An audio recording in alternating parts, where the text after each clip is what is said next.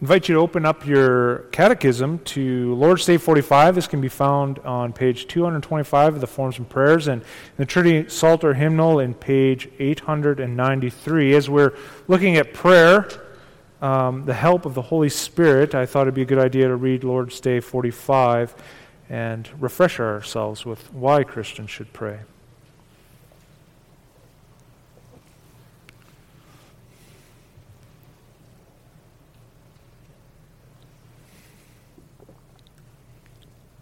Lord's Day 45, question 116. Why do Christians need to pray? Because prayer is the most important part of the thankfulness God requires of us. And also because God will give His grace and Holy Spirit only to those who continually and with heartfelt longing ask God for these gifts and thank Him for them. How does God want us to pray so that He will listen to us? First, we must pray from the heart to no other than the one true God who has revealed Himself to us in His Word, asking for everything that He has commanded us to ask of Him. Second, we must fully recognize our need and misery so that we humble ourselves in God's majestic presence. Third, we must rest on this unshakable foundation. Even though we do not deserve it, God will surely listen to our prayers because of Christ our Lord, as He has promised us in His Word.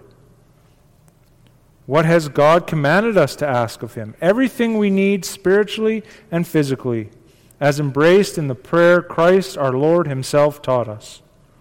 What is this prayer? Our Father who is in heaven, hallowed be your name. Your kingdom come, your will be done on earth as it is in heaven.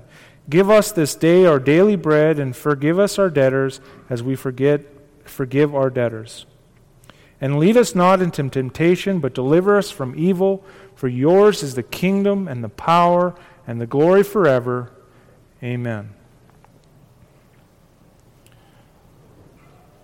Now we turn to Scripture, to Romans chapter 8. We found the Pew Bibles at page 1201. We'll be reading for context from chapter 8, verses 18 all the way through 30. But our focus will be verses 26 and 27.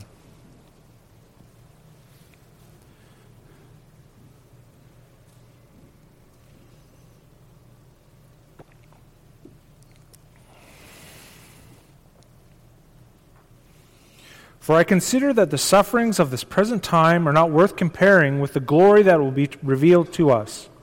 For the creation waits eagerly longing for the revealing of the sons of God.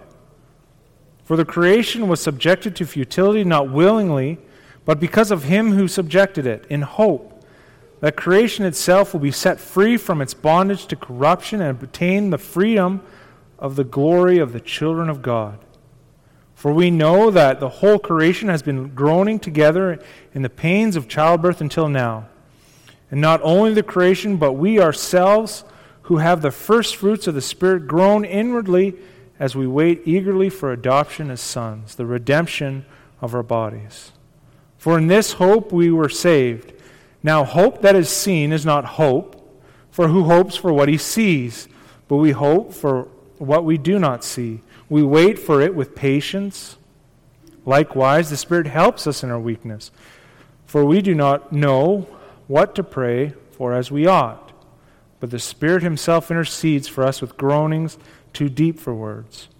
And He who searches hearts knows what is the mind of the Spirit, because the Spirit intercedes for the saints according to the will of God.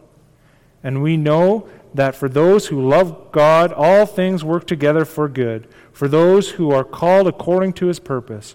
For those whom He foreknew, He also predestined to be conformed to the image of His Son, in order that He might be the firstborn among many brothers.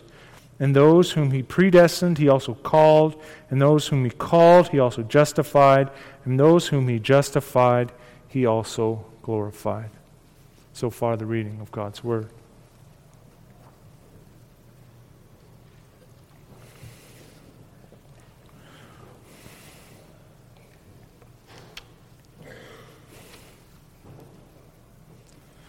Dear congregation of our Lord and Savior Jesus Christ, if you had to write a letter to a friend or a spouse with only a pen and one piece of paper, what would the end result look like? Would it discourage you from writing, knowing that you could see all your spelling errors or grammatical mistakes, missed punctuation, and run-on sentences, scratched out words or sentences because they just did not come out right? Now, what if you had a bottle of whiteout along with that pen and piece of paper? So you might be able to cover your mistakes, the mistakes known to you, but just because you cover those mistakes doesn't mean they're not still visible on the page, protruding from the page. Maybe there would be so many of them that the recipient of this letter would be confused as why you were trying to write to them in Braille. Now, what if that pen and paper was replaced with a computer and spell check? Backspace is a lot easier than whiteout, and spell check would catch those spelling mistakes, producing a cleaner and probably more legible letter. Or maybe you could use a program like Grammarly, a program that catches even writing tone, punctuation, grammar, and spelling. It can rephrase sentences to make them less wordy, suggesting words to make them sound less repetitive, producing a clean, well-crafted letter. But technology is not always perfect, and it can be unreliable. So the question I want to ask is this: if there was a reliable aid that produced for you a perfect, well-articulated letter that removed all the burdens from writing and left you with the joy of pouring out your heart on paper, how often would you write? Our theme this evening as we examine Scripture is the reason the Spirit intercedes. And we'll look at this at 2 points: because we are weak and because He knows. Our first point, because we are weak. See, I think it would be safe to assume that every Christian has some sort of weakness in praying. See, prayer is difficult. There are many things that can derail you from seeking God in prayer. It could be staying awake while you pray, worn out by the day you seek God for strength, and with heavy eyes you drift off. And you're in good company. Jesus, in the Garden of Gethsemane, left his disciples to pray and to keep watch, only to come back and find them sleeping on the job. Maybe falling asleep is not your struggle, but you struggle with being distracted as you pray. Your prayers start off well, explain to God what is troubling you and what you're thankful for, and then something grasps your attention. Maybe it's the doorbell, any kind of notification really on your phone, or maybe it's kids or spouse or your neighbors outside shenanigans. See, you find it hard to stay in the moment and concentrate at the task at hand, so you get frustrated and you give up. It could be that you forget to pray altogether. The busyness of life and everything that needs to get done, your mind is occupied with so much on the go. Time becomes a luxury you do not have, but forgetting to pray could be simply from not prioritizing. See, Luther is quoted in saying, "With all I have to do today, I will not be able to finish unless I first devote myself to 3 hours of prayer." See, prayer is hard. And the weakness in our prayer life can manifest in many different ways. Yet Paul is not talking about the how of this prayer, but rather what we are praying. See, Paul is addressing the content of our prayers, that we do not know what to pray as we ought. And why don't we know what to pray? We can investigate a couple of reasons. We're finite creatures. We do not know the end from the beginning as God does. We have no idea what is going to happen 30 seconds from now, let alone tomorrow. We cannot see the whole forest. We can only see the tree that is right in front of us. See, we do not know the will of God for creation either. We have no idea the reason behind the weather, why wildfires rage, why tornadoes destroy, why hurricanes demolish and earthquakes devour. What are the purpose of all these things? Is it a reminder of our helplessness to the power and destruction of nature? Is it judgment? Is there some undiscovered scientific benefit to these natural disasters? We have no idea for God's particular plan for the nations. We do not know why particular people are in power, why rulers rise and why they fall, why countries start wars, why nations rise and fall. Nor do we know what God's will for our own life is. Why did I come into this family? Was there a purpose to why I have the parents that I do? Why do I have 3 brothers instead of 3 sisters? Why did I make profession of faith early and not later in life? Why do I have the friends that I have? Why am I at the church in this particular town? Why am I doing this job and no other form of employment? See, we do not know how God uses our trials or tribulations either. Am I being disciplined, or is this to strengthen my life? See, we do not know God's plan for our life. We don't even know who we are. Why do I have these specific talents and gifts? What purpose did God have for me to exercise these gifts? Why do I like the things that I like, and why do those likes change? So we know nothing of our future selves. We only know who we are by what God has done for us and looking back in the past. There is much we do not know about God's plan for creation, for the people that fill that creation, but also for us individually. Now, God can grant us grace, and we can look back at a particular thread that's being pulled, but still, this is a guess at best. We do not know with full certainty. See, Christians do not know what to pray for because we lack the knowledge of God's will. See, in the text, Paul includes himself in this group of weak Christians who do not know what to pray for. And also remember, Paul pleaded with the Lord to take a thorn from his flesh. But there was a reason for the thorn. So Paul would not become conceited, and Paul conceded his prayer and accepted God's will.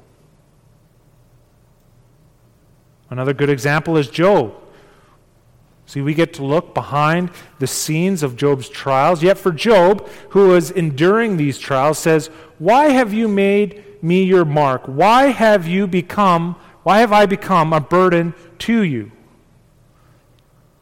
We know that that Job was not a burden to God, but rather there was none like him, a blameless and upright man who fears God and turns away from evil, a righteous man who man of God displayed weakness in prayer. Only later did Job realize his folly, that he knew nothing of God's wisdom nor of his power. See, our weakness in the content of our prayers is not knowing what God's will is. We do not see the things as God sees them. We do not have the knowledge that God has. We do not know God's will for creation, for the nations, for the life of his people.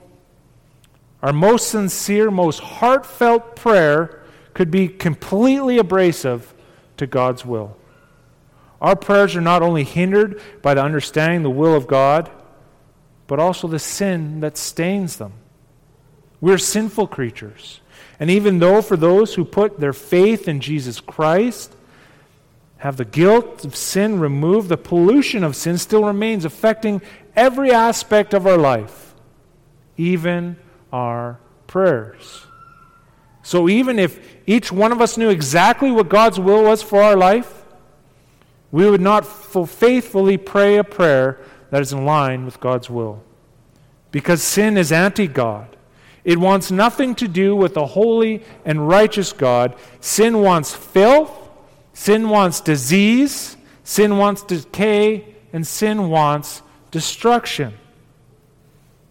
See, only in a glorified state, free from all the effects of sin, will we be yes and amen to the will of God. We are weak. And just as our salvation relies on another in the person and work of Jesus Christ, the prayers of the Christian heavily rely on the work of the Spirit because he knows. See, Paul uses a unique word in the original language for help. It is a compound verb that helped intensify the function of that action. A word that is only found twice in the New Testament. The other instant was in Luke when Martha asked Jesus, "Lord, do you not care that my sister has left me to serve alone? Tell her then to help me." See, when the Holy Spirit helps, it's not an encouraging cheer from the sidelines, nor is it a pat on the back or a helpful opinion. Rather, the Spirit is doing some heavy lifting. He is sharing in your burden, aiding in your difficulty, because you are weak. You are unable to remove this weakness yourself. See, you need the intense help of the Holy Spirit. The intensity the Spirit helps us with is part of His ministry, a ministry that belongs to Him. Paul says the Spirit Himself, pointing out that Paul is drawing attention to the fact that this work is a personal work. Paul does not use it as if the Spirit is this impersonal force, an aid like four-wheel drive only good to you when you get stuck. The Spirit is personable. He shares in your burdens. Also, Paul is being emphatic, calling attention to the fact that this is the work of the Spirit. The Spirit has His own distinct ministry. The Spirit's ministry is not the ministry of the Father as creator, sustainer of all things. The Spirit's ministry is not the ministry of the Son as our Redeemer, nor is the Spirit a co-laborer with us in prayer. See, Paul is being emphatic that the Spirit Himself is the one who intercedes for us. And the Spirit can intercede because He fully knows the will of God, a will that is hidden from us because of our weakness and the limitations of our finite mind. We cannot speak of God's will in our prayers, but the Spirit perfectly intercedes for us and expresses to God those petitions that perfectly match the will of God. See, the Spirit takes our prayers, our baby talk, our half prayers and half distracted thoughts, those heartless rote repetitions that do not conform to the will of God. The Spirit compensates for our deficiencies and produces prayers that match the will of God perfectly. The Spirit does this with groanings that are too deep for words. Now, groaning has some bad connotations. We might think of groaning, we might think of murmur or whining, complaining or protesting. Paul's not stating here that the Spirit of God is frustrated with your prayers because of your repeated requests. Another possible translation could be sigh, but still it's a word with bad connotations. The Spirit is not bored with your prayers, disinterested is how out of line you are with the will of God. See, Paul's being metaphorical here. He's trying to express something that is inexpressible, to help the limits of our finite mind, to help us grasp what the Spirit does. See, what Paul is trying to explain is the deep-rooted desire of the Spirit to conform our prayers to the will of God. See, a groan that is too deep for words. And it makes sense that these vocal groans are but a longing from the core, that deep desire, because Paul explains that these groans are too deep for words. And it's not that the Spirit lacks the sophistication to express or that He lacks the vocabulary to articulate it. As if this, all the Spirit can muster is a grunt. The Spirit is not tongue-tied. But this groan is without words. It's unexpressed or without audible speech. See, the Spirit's ministry takes place in our hearts in a manner impossible to be perceived by us. And is undiscernible to us because it's the Spirit's own prayer language. See, Paul helps us to understand in verse 27, he says, "He who searches the heart knows what is the mind of the Spirit." See, again here, Paul is using metaphorical language. God doesn't have to search your heart. Like he's discovering a new land, putting together a map of your heart. No, he's the one that created the heart. He's the one that knit you together in your mother's womb. See, God knows the mind of the Spirit is. Have you ever wondered, in the unity of the Trinity, does each person need to speak? No. They do not need to discover the thoughts or intentions of each other. Their knowledge is perfect. Their knowledge is in perfect harmony with each other. They just know. And how do you explain such unity?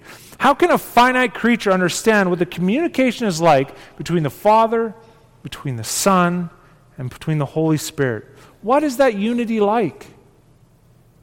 A unity that just knows, a silence that can speak a multitude of words. How do you capture that in words? See, Paul's using metaphorical language because to help our minds wrestle and grasp with that harmony. And because of that unity, the Spirit knows the will of God and can help us in our weakness because we do not know the will of God. And although our prayers are sincere and they're honest with all humility, it might not be God's will for creation, His creatures, or you. Now, if you're wondering if the Spirit prays a complete, well-articulated prayer on my behalf that matches the will of God, then why do I need to pray? Well, a covenant member of God should want and need to pour out his heart to God. You should want to pour out your heart to God in gratitude that He sent His Son. You should want to express with the best use of your language your thankfulness for salvation. The gratitude for being reconciled and adopted as Son. You should want to seek God in prayer so that you can marvel at His Son. That He is gentle and lowly, but all-powerful and King of all creation. How He could pray all night in perfect accordance with God's will. How Jesus Christ came to serve His creation, emptied Himself of all His riches, and became poor for our sake. Praying to ask for the knowledge to understand a love so deep. That Christ would become poor so that you could become rich. We also see that the text says that the Spirit only prays when the heart of the Christian is poured out. See, the Spirit cannot intercede when there's nothing to intercede for. No matter how bad you think your prayers are, that you stumble and stammer about what to say, that's okay. The Spirit works with your weakness. Your fumbled prayers are better than no prayers at all. See, to be a Christian without praying is more possible than to be alive without breathing. As to say, no, a non-praying Christian is hardly a Christian at all. Also, in the simplest terms, Jesus teaches us to pray. And Jesus Himself prayed. How naive it is to think that Jesus Christ, who is more capable than us in every way, slipped away to be alone with God and pray. How much more do we need prayer? Or maybe it's more helpful for you to think of what we get to do instead of what we have to do. You can think of a scenario. You're wrestling with what God's will for you is. You read through His Word, renewing your mind. You meditate on His Word, wrestling with what you read, laboring over what it means. And finally, you pray. And maybe, just maybe, part of that prayer matches perfectly with the will of God. What an encouragement to want to pray. And it can be helpful to be reminded that every time you pray, because of the intercession of the Holy Spirit, it's a perfect prayer. We can pray and glorify God with a myriad of perfect prayers that match His will with the intercession of the Holy Spirit. A beautiful piece of art presented to the Father by His adopted Son. See, prayer also is worship. It's an acknowledgement of our dependence on God. It is the unbeliever who does not think that he needs anything from God. But everyone depends on him for everything. And like we heard from this morning, the unbeliever is even dependent upon God for the boost up to slap God on his cheek. See, prayer acknowledges who God is as the Almighty God, holy and righteous, and you, His creature, sinful and weak. Lastly, when you pray, your prayers are never fruitless. Because the Spirit knows you better than you know yourself. He knows all your struggles. He knows all your shortcomings. He knows where you'll be in 7 years. He knows how much you struggle in your prayer life. Yet every time you pray, the Spirit perfectly aligns your prayers with the will of God. And because it aligns with the will of God, it will never return void, because He cannot deny Himself. Dear congregation of our Lord and Savior, Jesus Christ, every day of your life, every step you take along this Christian pilgrimage, you have two people interceding for you. You have the Son interceding for you in heaven, and you have the Spirit interceding for you on earth. You have Jesus Christ in the throne room of God, interceding for you with the forgiveness of your sins, and the Holy Spirit dwelling in your hearts, providing spotless prayers to God that match perfectly to His will.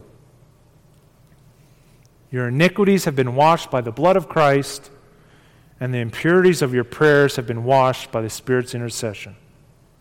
So pray fervently. Pray frequently. Pray for the pure joy of getting to pour out your heart to God, knowing that the Spirit intercedes for you faithfully and perfectly. Amen. Let's pray.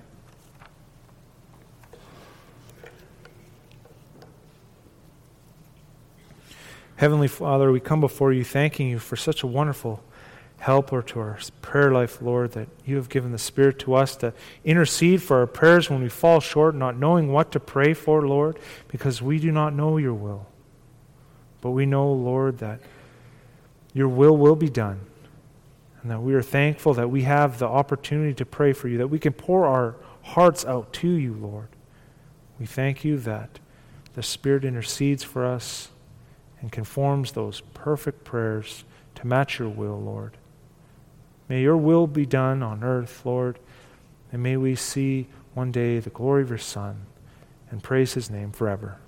Amen.